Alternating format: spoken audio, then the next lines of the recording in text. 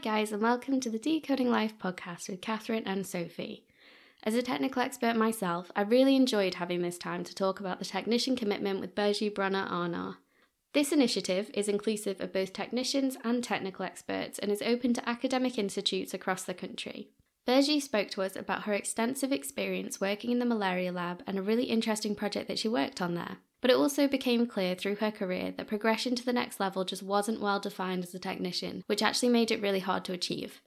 It's really nice to be working at an institute that has signed up to this commitment, is spearheading policy changes, and also created a role specifically dedicated to this, the first of its kind in the country. However, there is still work to be done, and these standards need to be normalised across the country. If you are looking into becoming a technician, or you are a technician, or even you work with technicians, hopefully this conversation brings you some insight into how you can get involved.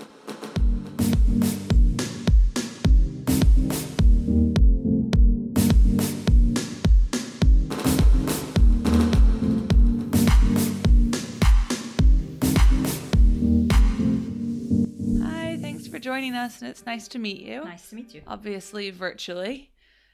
So you had many years as a wet lab scientist, but you recently moved to a new role in management. If you don't mind, before we talk about your current role, I'd like to know a bit more about the research that you've done previously. So I'm a molecular biologist, and I think as a molecular biologist, the skills are very transferable between different subjects. So whether you work on neurodegeneration or in malaria, like I did in Sanger, it's possible to use similar techniques. So techniques are very much the same, only areas change. So when I was in the Netherlands, I worked on dementia, Parkinson disease, and I worked with groups where they were really experienced with genomics.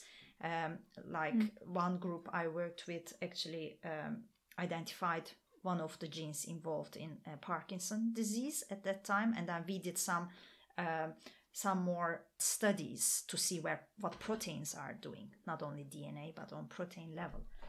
And then when I moved to the Netherlands to Sanger, there was a malaria project, which an area totally new to me.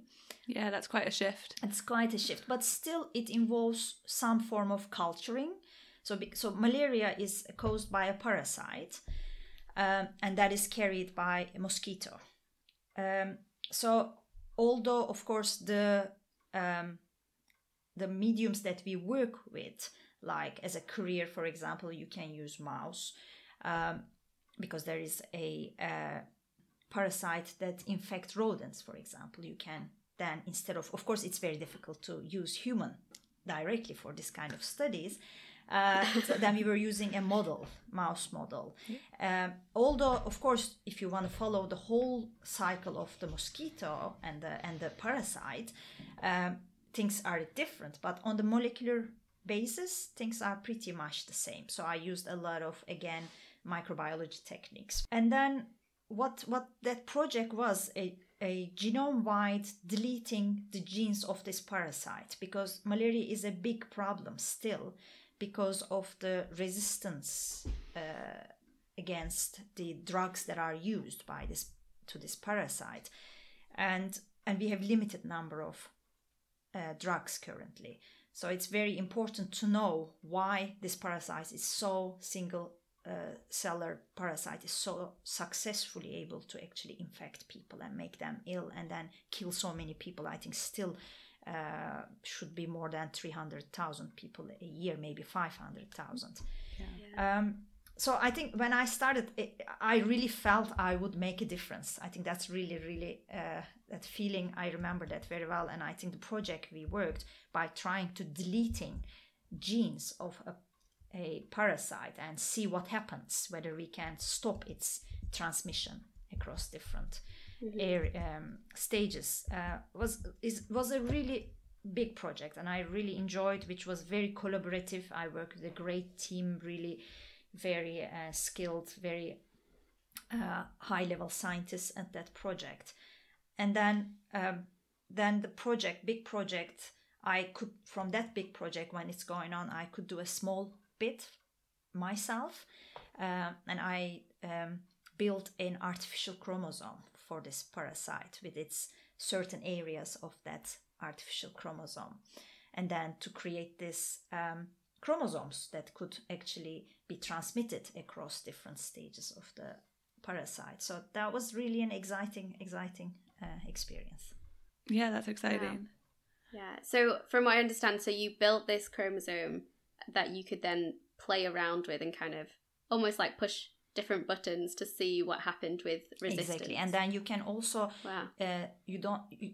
I think initially we start to do single chromosomes, but you can put bunch of chromosomes and see and then try with different drugs, and you have a selection of drugs, and then see whether you will start to see any differences with different combination of genes. So that's the idea. How much are you missing being in the wet lab at the moment? That's a really good question. My decision to move actually from the lab was very evolved over years, but that's because I had trouble to actually progress over my career. So it was very difficult as technician to actually move to the next level. But I think I always felt that I could do something different and more communication related. So I'm really lucky actually, like almost getting to 50, and I found a different passion for me. Improve, enrich this technical or scientific areas with our communication. And that really excites me actually. It sounds like without all of your years as a scientist and working in the lab and working as a technical expert are probably what make you absolutely perfect for what you're doing now. And without those, doing what you're doing now would be a lot more difficult. Yeah. And of course, I didn't answer your question. Do I miss being in the lab? I don't dream about it. I think I was long enough in the lab. I wouldn't mind going back either. But I missed my group, I must say. We had a really good group at that time. And this collaboration feeling with that lab people was really nice. But then I have really nice colleagues now. So, maybe there is time for everything. Yeah, it's funny. I worked in a lab through my undergrad and then worked in a lab in my master's. Now I've shifted to completely computational. And I could go back into a lab maybe one day, but I don't actively miss it, I don't think, at the moment. I'm curious about what made you want to leave Turkey and what drove that? Actually, it was never my idea. I think it's also at that time you need to have really some financial support from your family, which I didn't have. So mid-class family. But I have been lucky. I was doing my master and working in a quite a big hospital in Turkey. And then because I was educated in English, they decided to send me abroad to have some experience collaboration. So I went to Belgium first, and then they sent me to Erasmus University in Rotterdam. And then we get on really well there. And after 3 weeks, they told me, you can come and work here if you want. And that was a big change because I had my position already in Turkey as a biolog, and I had a permanent position already. But I think I wanted to see more of the world, and I always wanted to learn more, see more, taste more. And that's how it started quite a long time ago already. And then I never thought about going back, but I must say I always miss my country. My roots are there. Yeah. That will never change. Yeah. Definitely. Yeah, that's quite a bold decision. It is, of course, and it's not easy, especially nowadays. For example, I didn't see my mom for 2 years. And then you, of course, judge yourself. Was that the right decision so many years ago? But this is my life now. So I don't have a Turkish husband either. So, but I think it widens your horizon. Yeah, definitely. I really like that because I also worked in the Netherlands with a big group of people with different nationalities, and we are at the core the same, only we have this different backgrounds, which makes it very, very rich, which I don't think I would change that decision. It's a difficult decision emotionally if I look at it, but I don't think I would change it. No, yeah. Yeah, it's just funny because I've obviously moved across the ocean and a couple times now, but it's quite common, right? It's not like I'm a complete anomaly in doing that, whereas I think 20 years ago it was far less common. Yeah, and then I think what is important is, for me, going back options are very, very limited. So that is because of the scientific, this professional career I have. That was never an option to go back. Yeah, absolutely. So how have you found things in the last year with everything kind of being turned on its head? So when actually campus was closed in March, I was only 4 months into my new role. And it was a big change for me from being a technician to a scientific manager and leading actually the technician commitment role in the institute. So it was, my agenda was very full. For few months, I really struggled because I have also daughter at home with me at that time, and my husband was working in the campus at the project. Yeah, definitely. So you switched to a new role essentially right before COVID. I started in November actually 2000. So you had a little while to get used to Yes. it. Amazing. Oh, okay. So when Sanger closed and then they started sequencing COVID, how did that change with the people that you were trying to help? Were they involved in that, and kind of how did that change your role for them in what you needed to support them with? So I didn't personally work on the project myself. My husband did, and he's also a technical expert. But of course, a lot of our technical stuff involved in the project. Because so many people involved, then the visibility for technical stuff start to really increase, and the awareness about technical stuff. And I think in that respect, technical stuff got a lot of visibility and recognition because of this project and their involvement, their commitment to that. And I represent 590 people in the institute, so which is big group. But of course, when we are talking about this project, we are not talking about only wet lab people, who are people actually we call wet lab in the lab working with their hands, but we are talking about dry lab stuff, which are computational people. So Sanger Technician Commitment actually covers both. That's why a lot of our staff actually involved in this big project. So how would you define a technician? That is one thing we discussed, I think, few weeks when we formed this initial steering committee. So there was the question, because all the organizations actually define their staff themselves. So at Sanger, we started as a technician, but then, as I said, we added technical experts as well. It varies from organization to organization, but we have a very specific description for that. So it is a person who is trained and or skilled in the techniques, tools and technology of their subject, who provides the practical application of knowledge, including hands-on support, directly contributing to teaching and learning, research and enterprise activities. So very inclusive approach that we are taking in Sanger. But it varies from organization to organization. Okay. That makes sense. And what would be different about kind of a technical role compared to someone who's a wet lab researcher? I wouldn't make that kind of actually separation, because I think at the end we work all together, whether you are a technician, technical expert, or whether you are a staff scientist or a postdoc, because I think at the end we are all kind of scientists. And I think maybe what you mean is, what is the difference if people choose more academic career to become maybe PI, right? So technical people of course have a different skill set. Technical people are much more based on their practice with their hands, but many of our staff, I would say majority, is involved also in the scientific side of the things. So that's how I was, at least. So we have different technical stuff in the institutes. People, of course, might be doing some routine works and doing the same things again and again as part of pipelines, like Sanger is very well known for that. But we have also scientific programs where technical staff, technicians, technical experts involved really in scientific projects directly. So, but in terms of skill set, I think technical staff might, for example, involve less in writing articles or leading the specific projects themselves independently, I think. But I know that happens as well because I had my own small project when I was a technician. So that varies between every group, I think, depending on their structure, their hierarchical structure, I would call.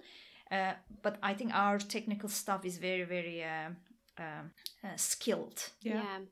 So I guess I'm kind of naive because I'm not a postdoc or PhD student and I don't work in a wet lab. So I guess, is it kind of like the PhD students or postdocs come up with kind of the overarching goal, and then it's more like the technicians are the problem solvers of how you get there and coming up with methods of how you get there and answer that question? You can call it like this. I think I wouldn't call PhDs always on that level yet. I think because a lot of PhDs, a lot of PhDs, I think, are supervised by technical staff. So I did that in the past.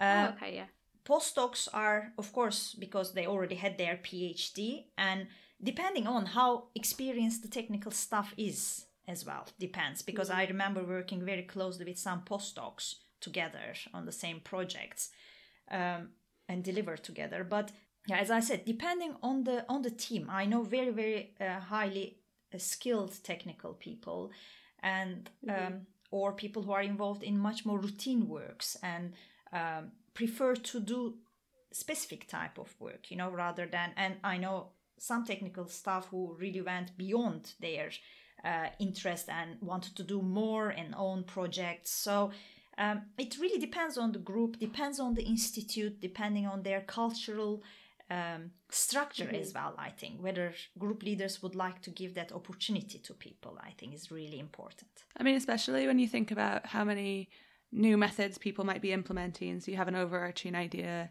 for a project as a PhD student or a postdoc. And for that project, you might have to implement a number of different methods that you might have never really done before. And that's when you go, oh, great, I'm at the Sanger and there's definitely an expert on that somewhere. Yes, and Sanger is very much known with its collaborative efforts.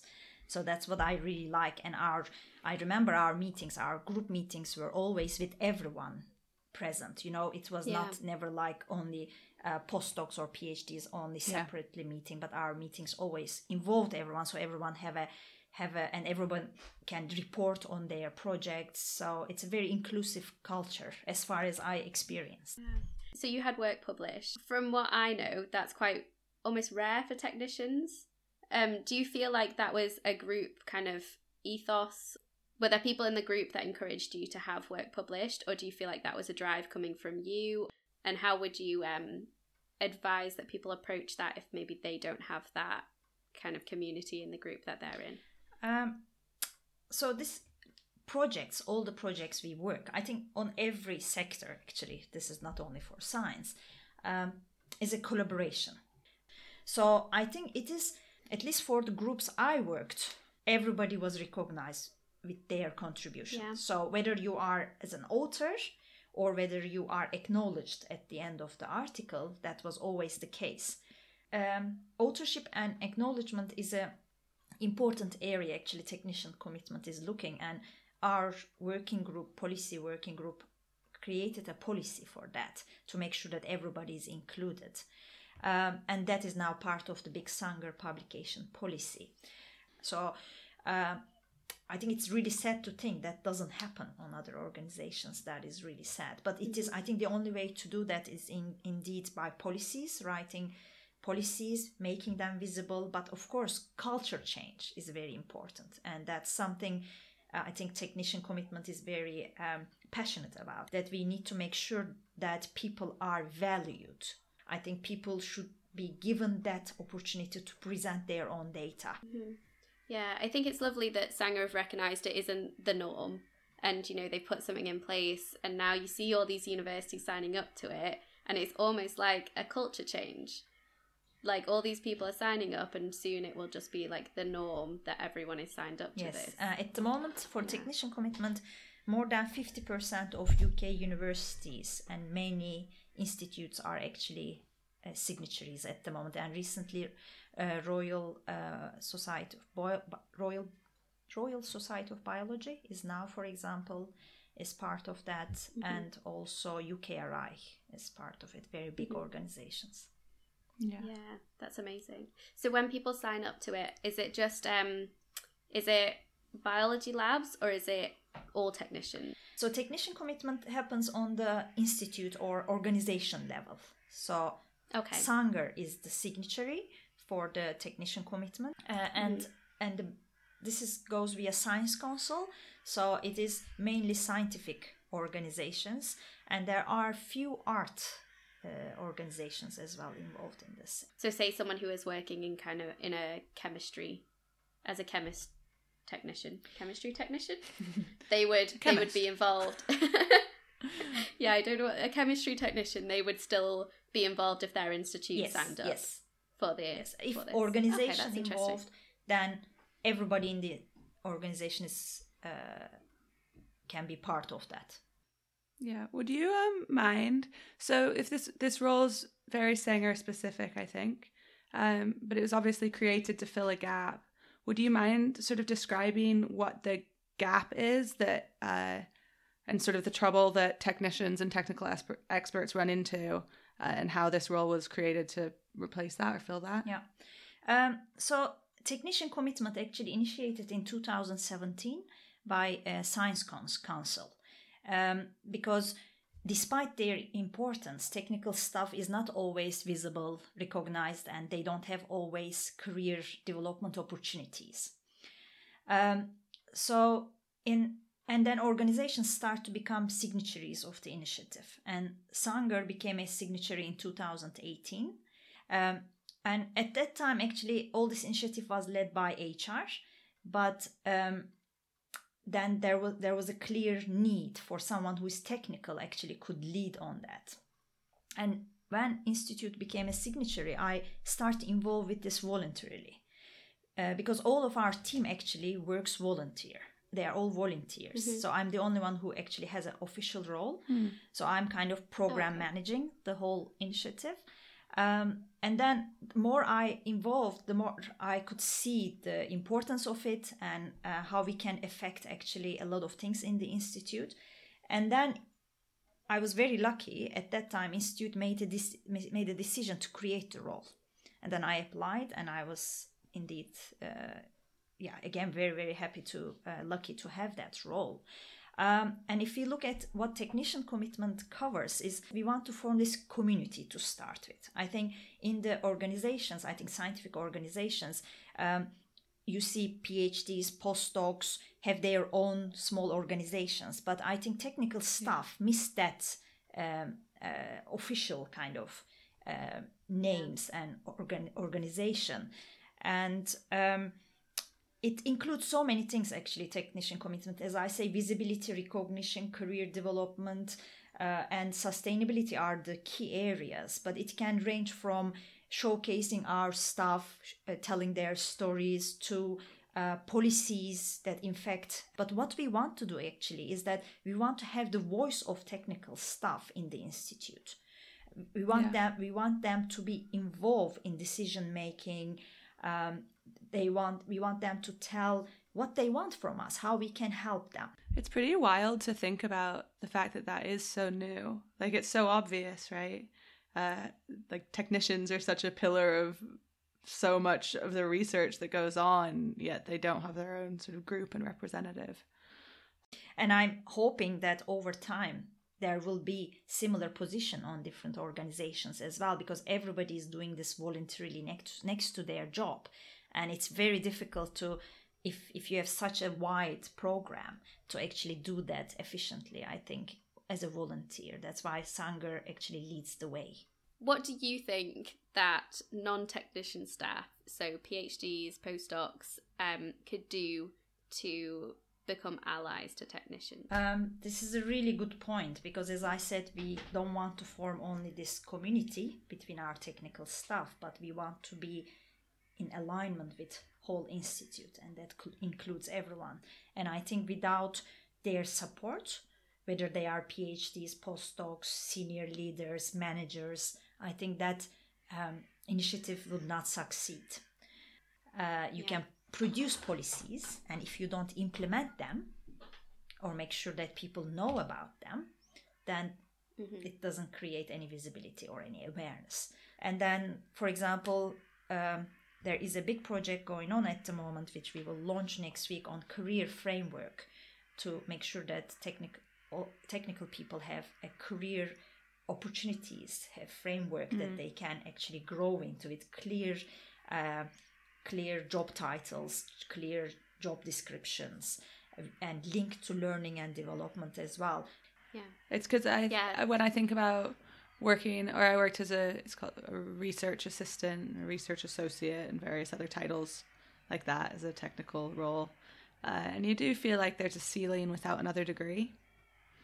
And for me, I think that's part of the reason I'm doing a PhD. And maybe if I'd been working as a technical expert and had a better sort of clear view of career progression, maybe I would have chosen a different path.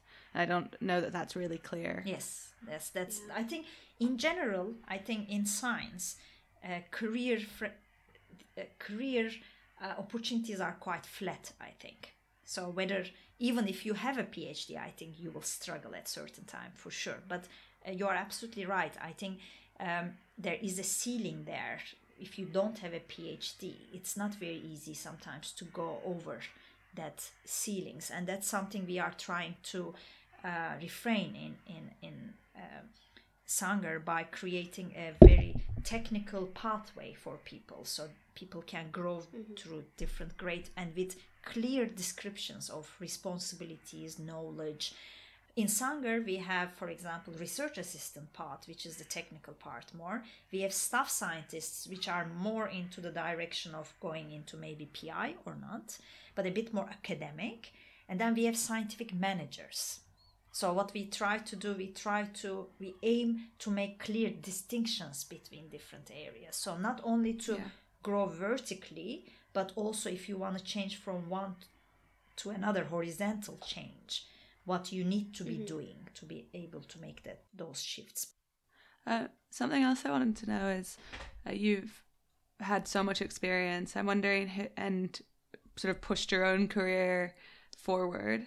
Who's been influential in that, or who can you think of anyone that's potentially given you advice, or has anyone?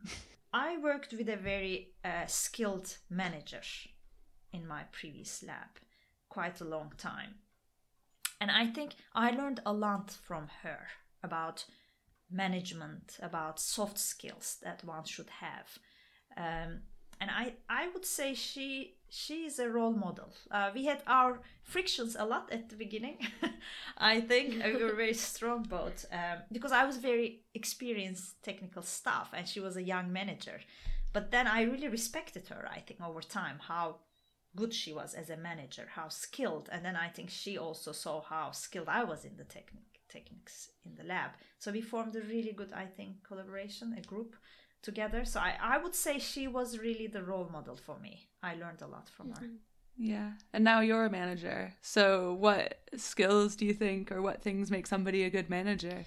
Oh, that is whole training plan, because I did such a course recently actually about leadership. I would say communication, first of all. You need to make sure that you communicate very clearly what you want to do, why you want to do this. Flexibility. It's not all about yourself. You might be the manager, but everybody has their own struggles or issues or different personalities. We work with very different people. And then how to be, I think, how to form this friendly environment for people, where people can really come and talk to you and express their concerns. I think being leadership is really, it's a difficult area, which I would love to grow in maybe 10 years. How valuable have you found the training at Sanger? Very valuable, I think. So you can go to trainings, right? You can listen many trainings and don't apply them to yourself. So I think that's the danger with trainings. I did a very impressive core training recently about leadership. And I think everybody should follow such a course. Was that through the Sanger? Yes, that was Talented Women's Impact Program. Rather fancy name. Yeah, I'm starting that. Oh, it's beautiful. I mean, it's really... probably you will remember what I said to you now after when you do, because it's a very interactive training where you can really apply, because you need to show that you are learning, and at the same time you need to come up with examples on what you do. And it really inspired me in this last year, because I think it was a tough time, and then it was really good to have that sharing with similar-minded people and then applying it. Did you find it beneficial that training was just limited to women? Did you find that it was targeted a bit more specifically to you, and why do you think Sanger made it that way? Again, from personal experience, I think I never felt that woman was discriminated against men on the areas that I work with, but that is a fact. So there is a lot of science. I thought course was amazing, really opened my eye for this kind of important issues, but I think it is such an important course. I think it would be great to extend it to men as well. Yeah. I guess the men have already had a little bit of a head start. That is true. I think and it's very funny, because I think majority of that courses, also management, woman wants to do it, because men think they already know everything. Yeah. Well, this is too much generalization. I'm not going to do that. My husband would be very angry with that when I say that. Yeah, I don't want this to turn into an advert for Sanger, but I think something that I've really valued as well in my team, because I guess informatics is very male dominated, but I've found more recently, especially the men in my team are turning to me for advice on how they can be better at diversity and hiring. I love and that. Stuff like That's that, great. Which is so nice to see. That's great. It's really nice. That's to see. great. Indeed, your areas are very male dominant areas, which is always discussed during meetings. Yeah.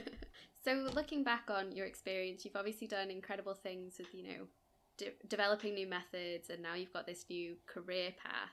So what has been your proudest achievement over that time? When I look back, I think decision of coming abroad from Turkey at that time, which we are talking about more than 20 years ago, that was a brave decision, I think.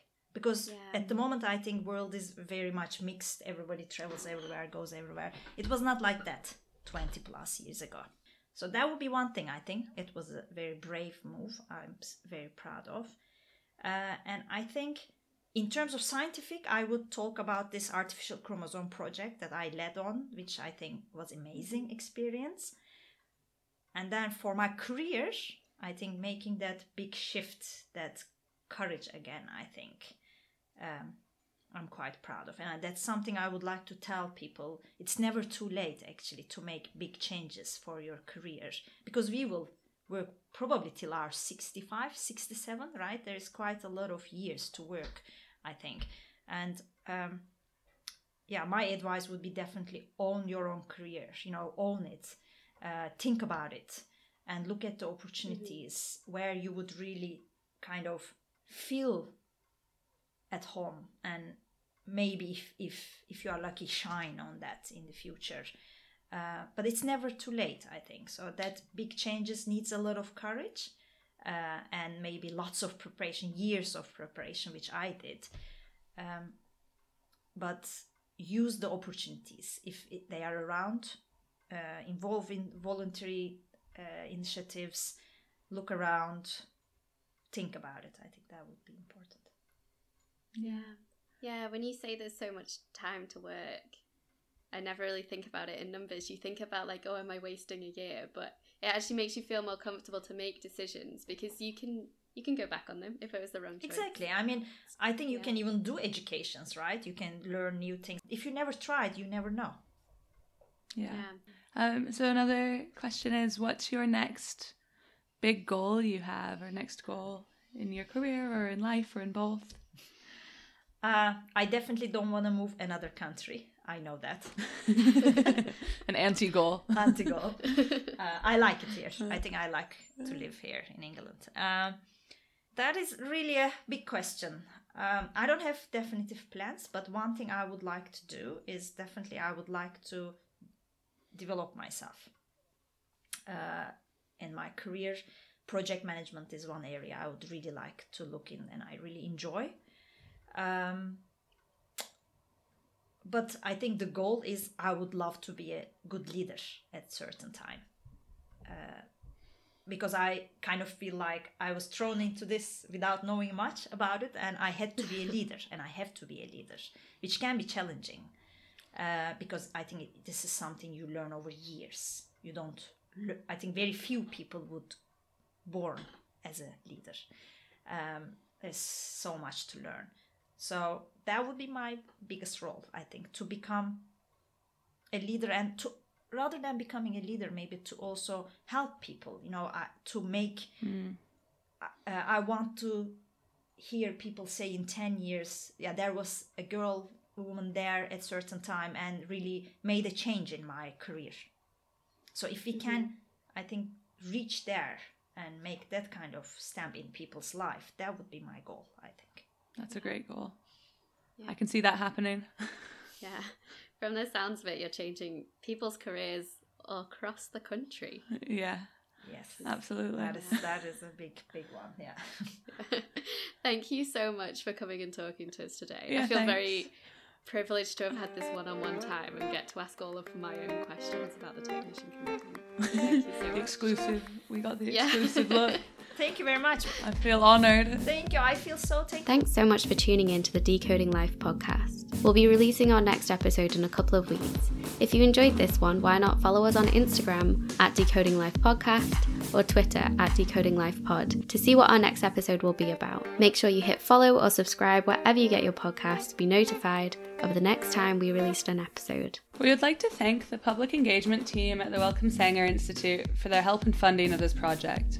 In particular, Alexandra Canet-Font and Dr. Elena Pants for their guidance and advice through the entire process. We would also like to thank Piv Gopalasingam for thoroughly researching our guests prior to interviews, as well as Rick Keynes for our beautiful logo. Thank you.